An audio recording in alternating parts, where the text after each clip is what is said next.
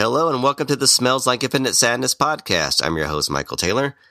For those of you who don't know, I run the website, smellslikeinfinitesadness.com. It's a blog covering the best alternative rock from the 80s and 90s up to present day.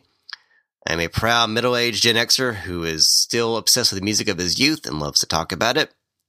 And this week, my special guest is Brad Lehner, best known as the guitarist and songwriter for Medicine, one of the most unique and uncompromising alternative acts of the 1990s. Lehner's unique guitar tone and playing style led to the band being associated with the UK shoegaze scene, even though they resided in Los Angeles.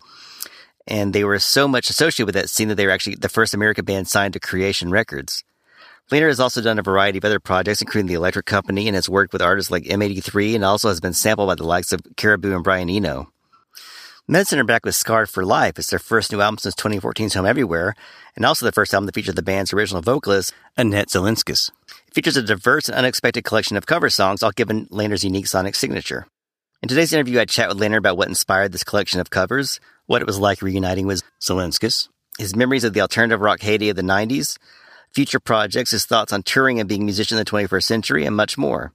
So sit back and enjoy, and stay tuned after when I'll be playing the title track off the new album. Well, I know that Scarred for Life is the first Medicine album since 2012's Home Anywhere, and I was just curious what kind of gave you the idea to do a covers album, so you never really have done that before, to just do a whole album of covers. Right. Actually, Home Everywhere was 2014. Oh, okay. It was like more of a therapeutic exercise, I would say. The covers album, we were my friends and I were all sort of extremely bummed out with the results of the election. Oh yeah. It just seemed like the only. I don't know. It's like when you're sort of like shocked, like everybody else was. I'm not going to claim that we're unique in that, but you know. And also, you know, I had just turned 50, you know, so I was like, my kids, like my birthday is literally like election day, you know? Oh God. I mean, I don't know if it was exactly on that day, but my birthday is November 6th. So, you know, I remember my kid was like, happy birthday, Jesus, you know, I mean, it was like, it's so awful. So, I mean, myself and my friends, Matt and Annette and Jim, all were like, you know, I don't know. It just seemed like the thing to do. I don't know.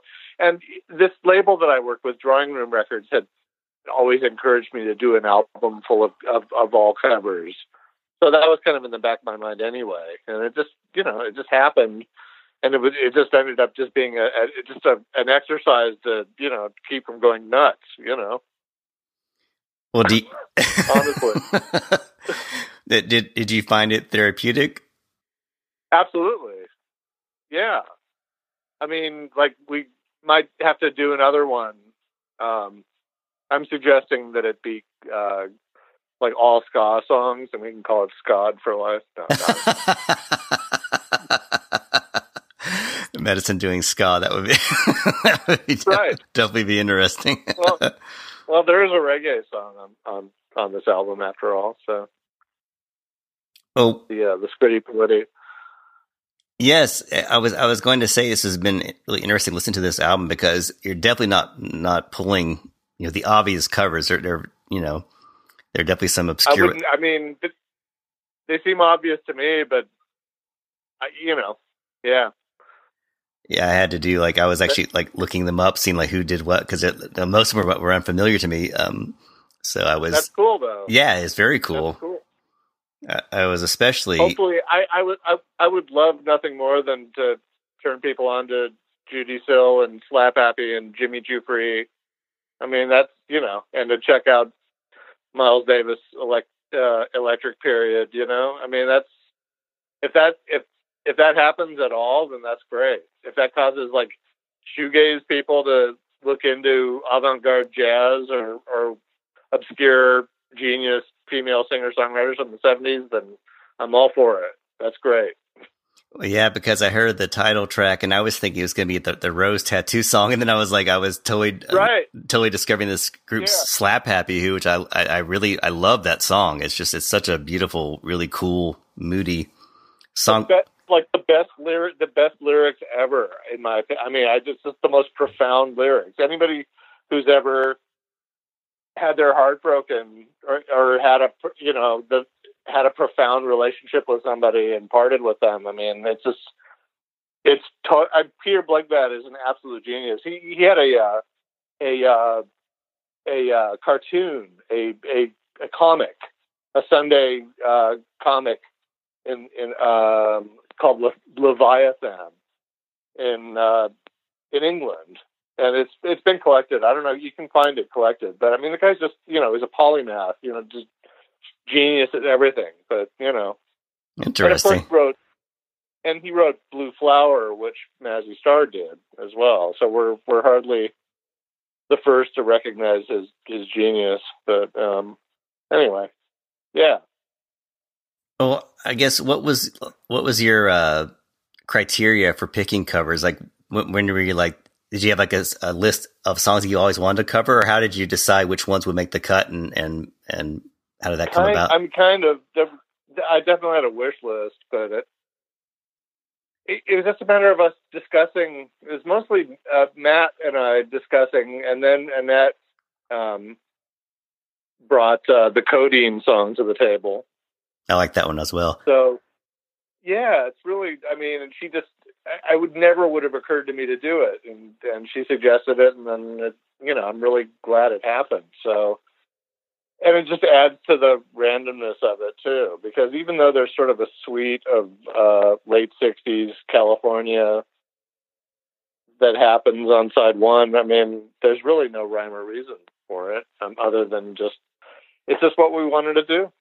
There's no marketing plan for any sort of demographic. It just is what it is, When you're adapting a cover, I think there's always the balance of how to make it faithful enough so that people can recognize it, and also to make it different enough to make it interesting and make it in your own. What was the challenge? I guess the most challenging song to adapt, and how important was it for you to really make them, give your own stamp to it, and kind of reconstruct it to the way that fit your thinking? God, I mean, they were all pretty. I don't know. That's a loaded question. I mean, because we tried to find a balance between, but I don't think we didn't deconstruct anything. Actually, I think it's all really reverent. Now that I think of it, I mean, I don't think we did anything scandalous with any of it. So, I just think we did our best, to not, embarrass ourselves too much. I don't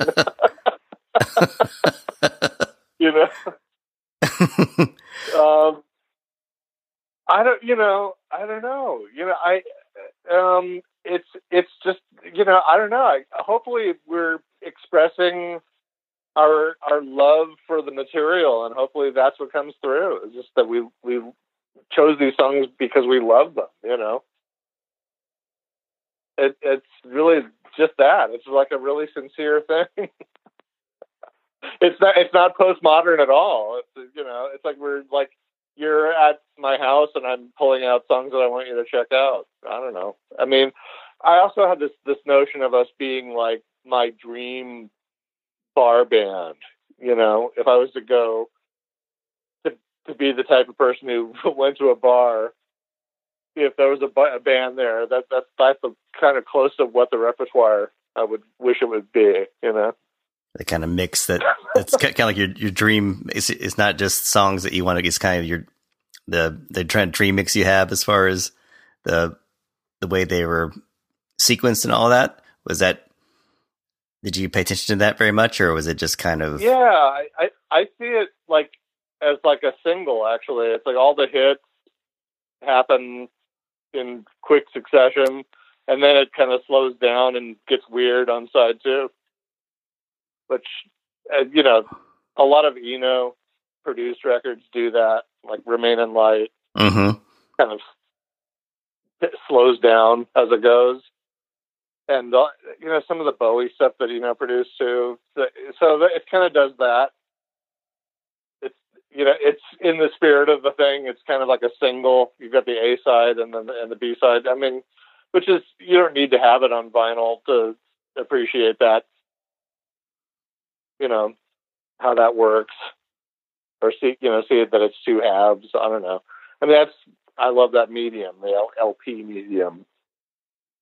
It helps to shape a project. Mm-hmm. Well, was there like any song in particular that was like the most challenging? With the Miles Davis Black Satin, was that particularly hard to adapt, or did it just kind of all come naturally? No, we used to play that when, in the 90s, when we were going commercial concern and on the road and, opening for Smashing Pumpkins and stuff. But we used to drop that into sets and all the time, actually. So that was actually almost like cheating, because we just had been playing it for years. So that was completely, that was a no-brainer, as they say. But, but I got to work in nobody's called me out on the Pink Floyd guitar sound that happens at the beginning, but I was all very proud of myself for figuring out how to do that weird David Gilmour echoes, weird bird kind of call sound. Oh yeah, the reverse swathing he used to do. Yes, you know it. The Gilmour. Mm-hmm. So I do that that's what begins our version of Black Satin. Very so there's cool. There's a Sly tribute to Pink Floyd in that, and there's a less than Sly tribute to the Beatles in the Sally Go Round the Roses, because I'm playing Tomorrow Never Knows on the drums, and the bass is like Taxman. It's basically saying, what if the Beatles had done this particular song in '66? That kind of. I was actually gonna ask about that, because I definitely felt that with the drum beat for sure. It had that feel to it, which I really thought was really cool. It was that was definitely Matt. I mean, Matt Devine just said straight up, play the Tomorrow Never Knows beat, and that turned out to be absolutely perfect.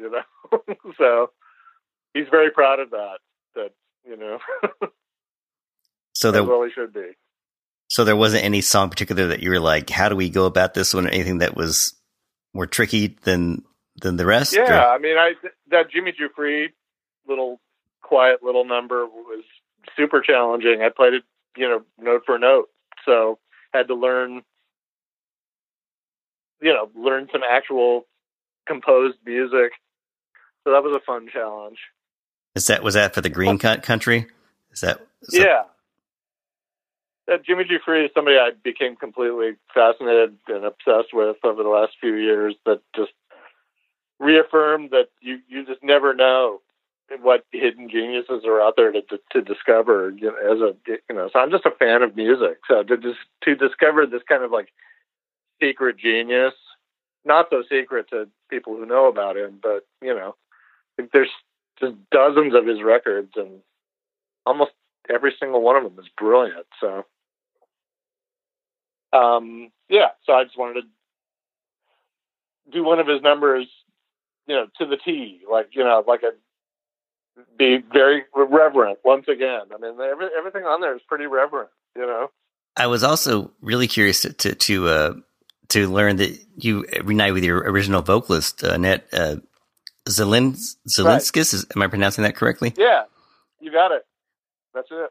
And I think because most a lot of people may not know that you had a singer before Beth Thompson. So I was just curious, when did you decide to reunite with her, and what was that like? What was that process like of kind of reconnecting with her musically? It's something that we've always meant to do, because we've stayed friends throughout the years, and it just finally clicked into place. And we're both quite pleased. It was just, it felt like unfinished business. That it's always a shame that I didn't make like a complete album with Annette. So, and now I have. And that's a marvelous thing, and I know she feels the same way. So it's really cool, and she just did a bang up job. I think it's just exceptional singing. No, her voice is wonderful on it, and I think I was. Yeah, thanks. That's stuff.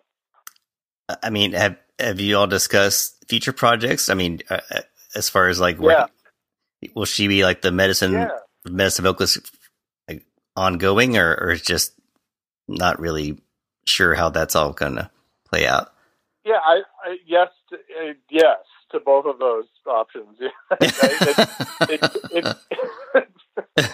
It's because it's whatever we want it to be, which is really, optimal at this stage in life. So, I mean, but yeah, Ned and I are constantly scheming like how to do more stuff, and she's got a lot to say, and beyond just doing covers, and so I don't know. Yeah, it could be medicine, it could be something else by us. We have some ideas about that. So, but we're pals. We're we have the same. We share a birthday, so it's kind of it's a foregone conclusion. One thing I've always loved about your sound is your guitar tone. It's so unique. It's got such a diffuse, interesting sound to it. And I was just wondering, do you ever change it up over the years, or is it still basically the same process that you had from the beginning? Do you still use the same pedals, the same amps, or has that changed quite a bit over the years? It's become adapted, but when I'm going for that specific medicine sound, I mean, it's a really specific kind of chain of effects. But I can achieve that same sound with software if I really need to. I tend to just have a sound that happens no matter what the gear is. But that said, I do have a dedicated, medicine pedal board. But yeah, I mean, to the extent that that's interesting, I don't know. My joke is that my tombstone will say he played his guitar through a 4-track cassette player. It's like. But that's what was so cool, though. I mean, that's just it's a good thing to do for sure. Because it sounded like nobody else. I mean, because you got the press lumped you a lot of times with the a lot of the UK bands like My Bloody Valentine, Slow Dive, and Ride, and all that. But right. But you were, of course, in America and kind of doing your own thing. Did you feel an affinity for those groups, or do you think that was just kind of a lazy way of lumping you in with it just because it was? Again, yes to both of those options. Obviously, I was definitely influenced by My Bloody Valentine when we started, and I saw them in '89. On the Isn't Anything tour, and I thought they were brilliant. I love that. I love Jesus and Mary Chain and Cocktail Twins and all the expected stuff, but I happen to also have like a much broader, frame of reference, and was into all the good German stuff, and all sorts of psychedelia and all that. So I tried to be broader than just I thought it was great that there were bands that were popular in England that that were experimenting with sound, mm-hmm. and were obviously psychedelic. So I saw it as an excuse to be like excessively psychedelic, and be really bold and obnoxious sonically, which I loved because I was also a big fan of all the early industrial groups like Throbbing Gristle and White House and SPK, and so it was ideal for me to be able to mix those things, and one could get signed to a major label doing that kind of thing back then. Amazingly enough. Yeah. Yeah. So. There was something really special about that era as far as letting those kind of outside sounds get somewhat close to the mainstream. It didn't last for very long, but it was a really a fascinating, I think, era for music for sure because of that. There was a lot of clueless executives throwing a lot of stupid money around at anything and that might be cool. I mean, it was kind of glorious. It was like the late 60s. We had all these strange major label indulgences by, who knows what. It was like that, and so, I took full advantage, and that's a wonderful thing. Do you like being able to be autonomous now as far as being able to put out stuff when you want to put it out, or do you kind of miss that era of label support, or is it just kind of like a mix and match of both? There's good things and bad things to both. No, I don't miss it. I don't miss it at all. That's a young man's game, and that, I've sort of lost the interest in that, what I describe as the "Hey, look at me" thing. Mm-hmm. I've lost the "Hey, look at me" thing. Need to be on stage and on camera, and So no, that's fine. The thing is I love recording. I love making music, and I love making records, but performing not so much. So just got enough of a serving of it back then. So I mean, there's very rarely live shows dedicated to covers albums anyways, but so you're really not interested in doing any performances anytime soon, or? Well, like John Lennon said, we'll need money first. Because I'm just kind of wait and see, I guess, or always eternally. and wait and hope nothing comes of it. Honestly, it's I mean, if you knew, this album would have come out. This album was finished for 2 years, and it would have come out long ago if I had been willing to go on tour with that new band by the Mickey from Lush did. But I didn't want to tour. I don't want to, I'm sure Annette and Nat are plenty annoyed with me over that, but that's just the case, The record is the thing. The record is the point. What do you dislike about touring? What do you dislike about touring so much? Just having to rearrange your life and everything, or is it just? Yeah. It's a terrible way to live. It's it's awful. It's I don't know. Yeah, I have nightmares about it, to be perfectly honest. Oh God, is that bad? Yeah. Well, remember I toured back in the days when there was no iPhones and no GPS, so a lot of getting lost, and and not in a good way, It's stressful trying to make the gig, and the whole and the whole thing of the schlep, having all this crap that you have to drag from one place to the other, and we always did it super econo, as Mike Watt would say.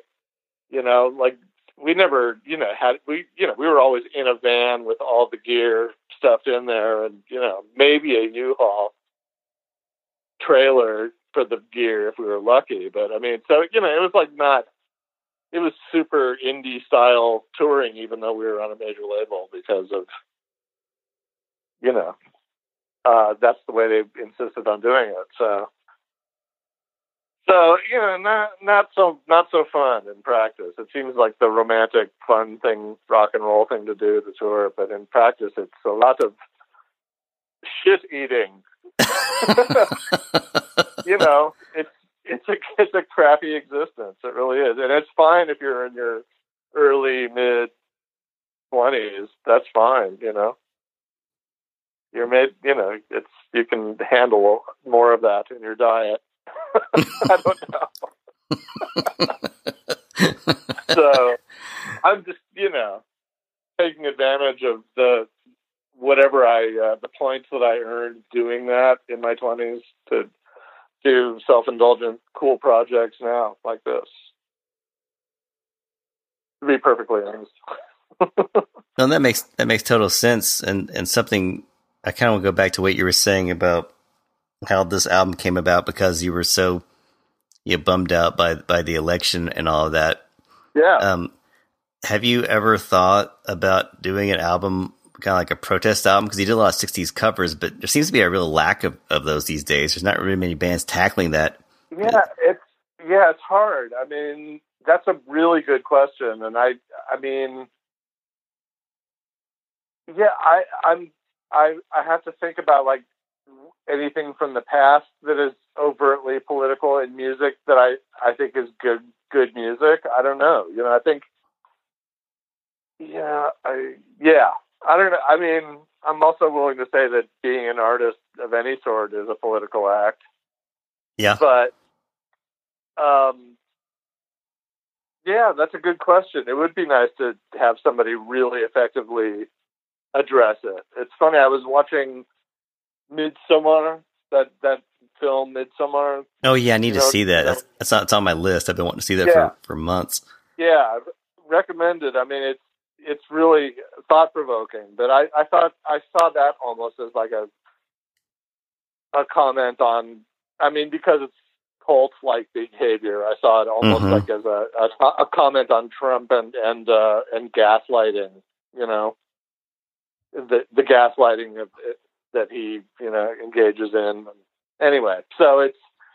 But maybe that's just my mindset reading that into it. It's a great movie and not political at all. But it seemed maybe that's why it's resonating. I think possibly. Yeah, it just seems that kind of it's just kind of got out of fashion. I'm just like, if not now, when? It just seems like it'd be a good time for some protest music, but it's just not really. It's just not. I mean, obviously not. You're not gonna see it in as far as like major label stuff right now because it's all pop oriented and which is kind of depressing in itself. I mean, right. I mean, does that distress you at all as far as the fact that rock music has become so marginalized, or do you kind of like the fact that no, not at all. I think it's completely dead. I mean, I don't think I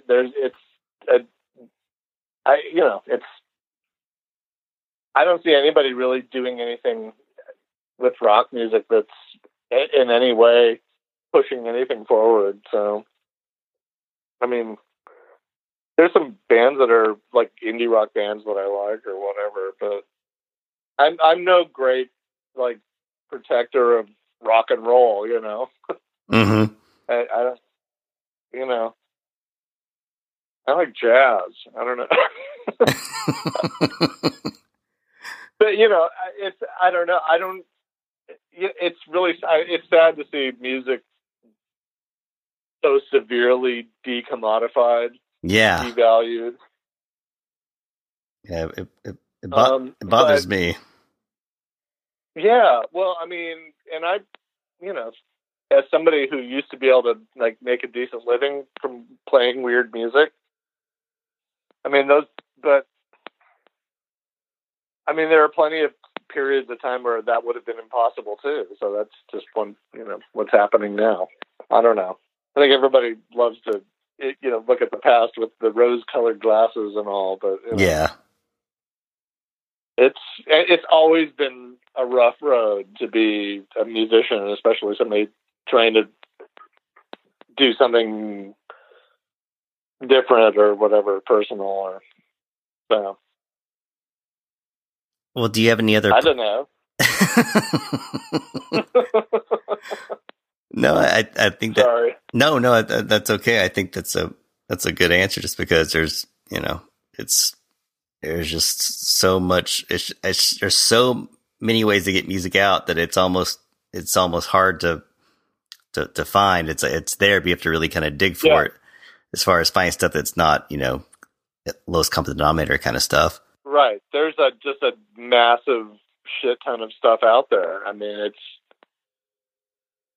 it's not, there's no rarefied space anymore. So, I mean, I don't know, but that seems to, I mean, we only made 100 copies of this record available because what do you do in that kind of circumstance? You create scarcity, Yeah. Because scarcity is scarce, everything is, I don't know. I think it's sort of sad, but it's also satisfying to not have a lot of projects laying around. So, I have no problem with doing small editions and being satisfied with selling 100 of them. I think that's great. Far more realistic. Cottage industry, no middlemen, very few middlemen, fewer middlemen. Oh, well, do you have anything else in the works? I know you've had lots of various other projects. Are you working on anything else currently, or what else? Yeah, I'm not sure. There's a project that I'm working on with a personal hero of mine. Oh, that I'm not sure if I'm allowed to talk about it yet. But I could say he's like, one of the great guitarists of the original LA punk and post-punk scene. Oh, I'm helping him make his first work in decades, and it's amazing. So that's all I'll say about that. I'm sorry, because I'm probably not supposed to spill the beans yet, and it's, not that tons of people will care, but it's super important to me. So I can't wait for that to come out. So I'm sure if you follow my socials, I won't shut up about it once it happens. So. I'll have to be doing some Googling until then, see if I can figure it out. Yeah. That's some people will know exactly who I'm talking about, and other people will be like, So anyway, there you go. Well, is there any, I always like to end my podcast with a song off an album. Is there any track off this one that you're particularly pleased with the most, or one that you think would be a good way to close things out? Or what's your favorite one off Scarred for Life? Oh my God. You can't go wrong with Scarred for Life, the opening song. Yeah, I love that main riff. It's so pretty. Yeah, it's just a perfect song. It's what I call a perfect song by, just a sublime composer, writer, if I can get more people saying the name Peter Blegvad, then I'm very happy. If I can get more people saying the name Judy Sill, I'm thrilled, So, that's like in my small way, it's just my, fanaticism about the music that I love. If I can transmit that a little bit, that's fantastic. Well, great. Well, thanks so much, Brad. It was been a pleasure talking to you, and good luck with the album. And I look forward to finding out your secret project. I'll stay tuned to your social media. Right. Oh yeah, you'll be sick of hearing about it by the time it comes out. All right, great. Well, you have a great night. Thanks so much. All right, you too. Take care, man. Okay, bye-bye. Many thanks to Brad for taking the time out to do the interview today. If you'd like to purchase Scarred for Life, you can order it on Bandcamp at bradlehner.bandcamp.com/album/scarredforlife-4. As promised, we're going to close out with the title track, so give it a listen. Take care, and we'll talk to you soon.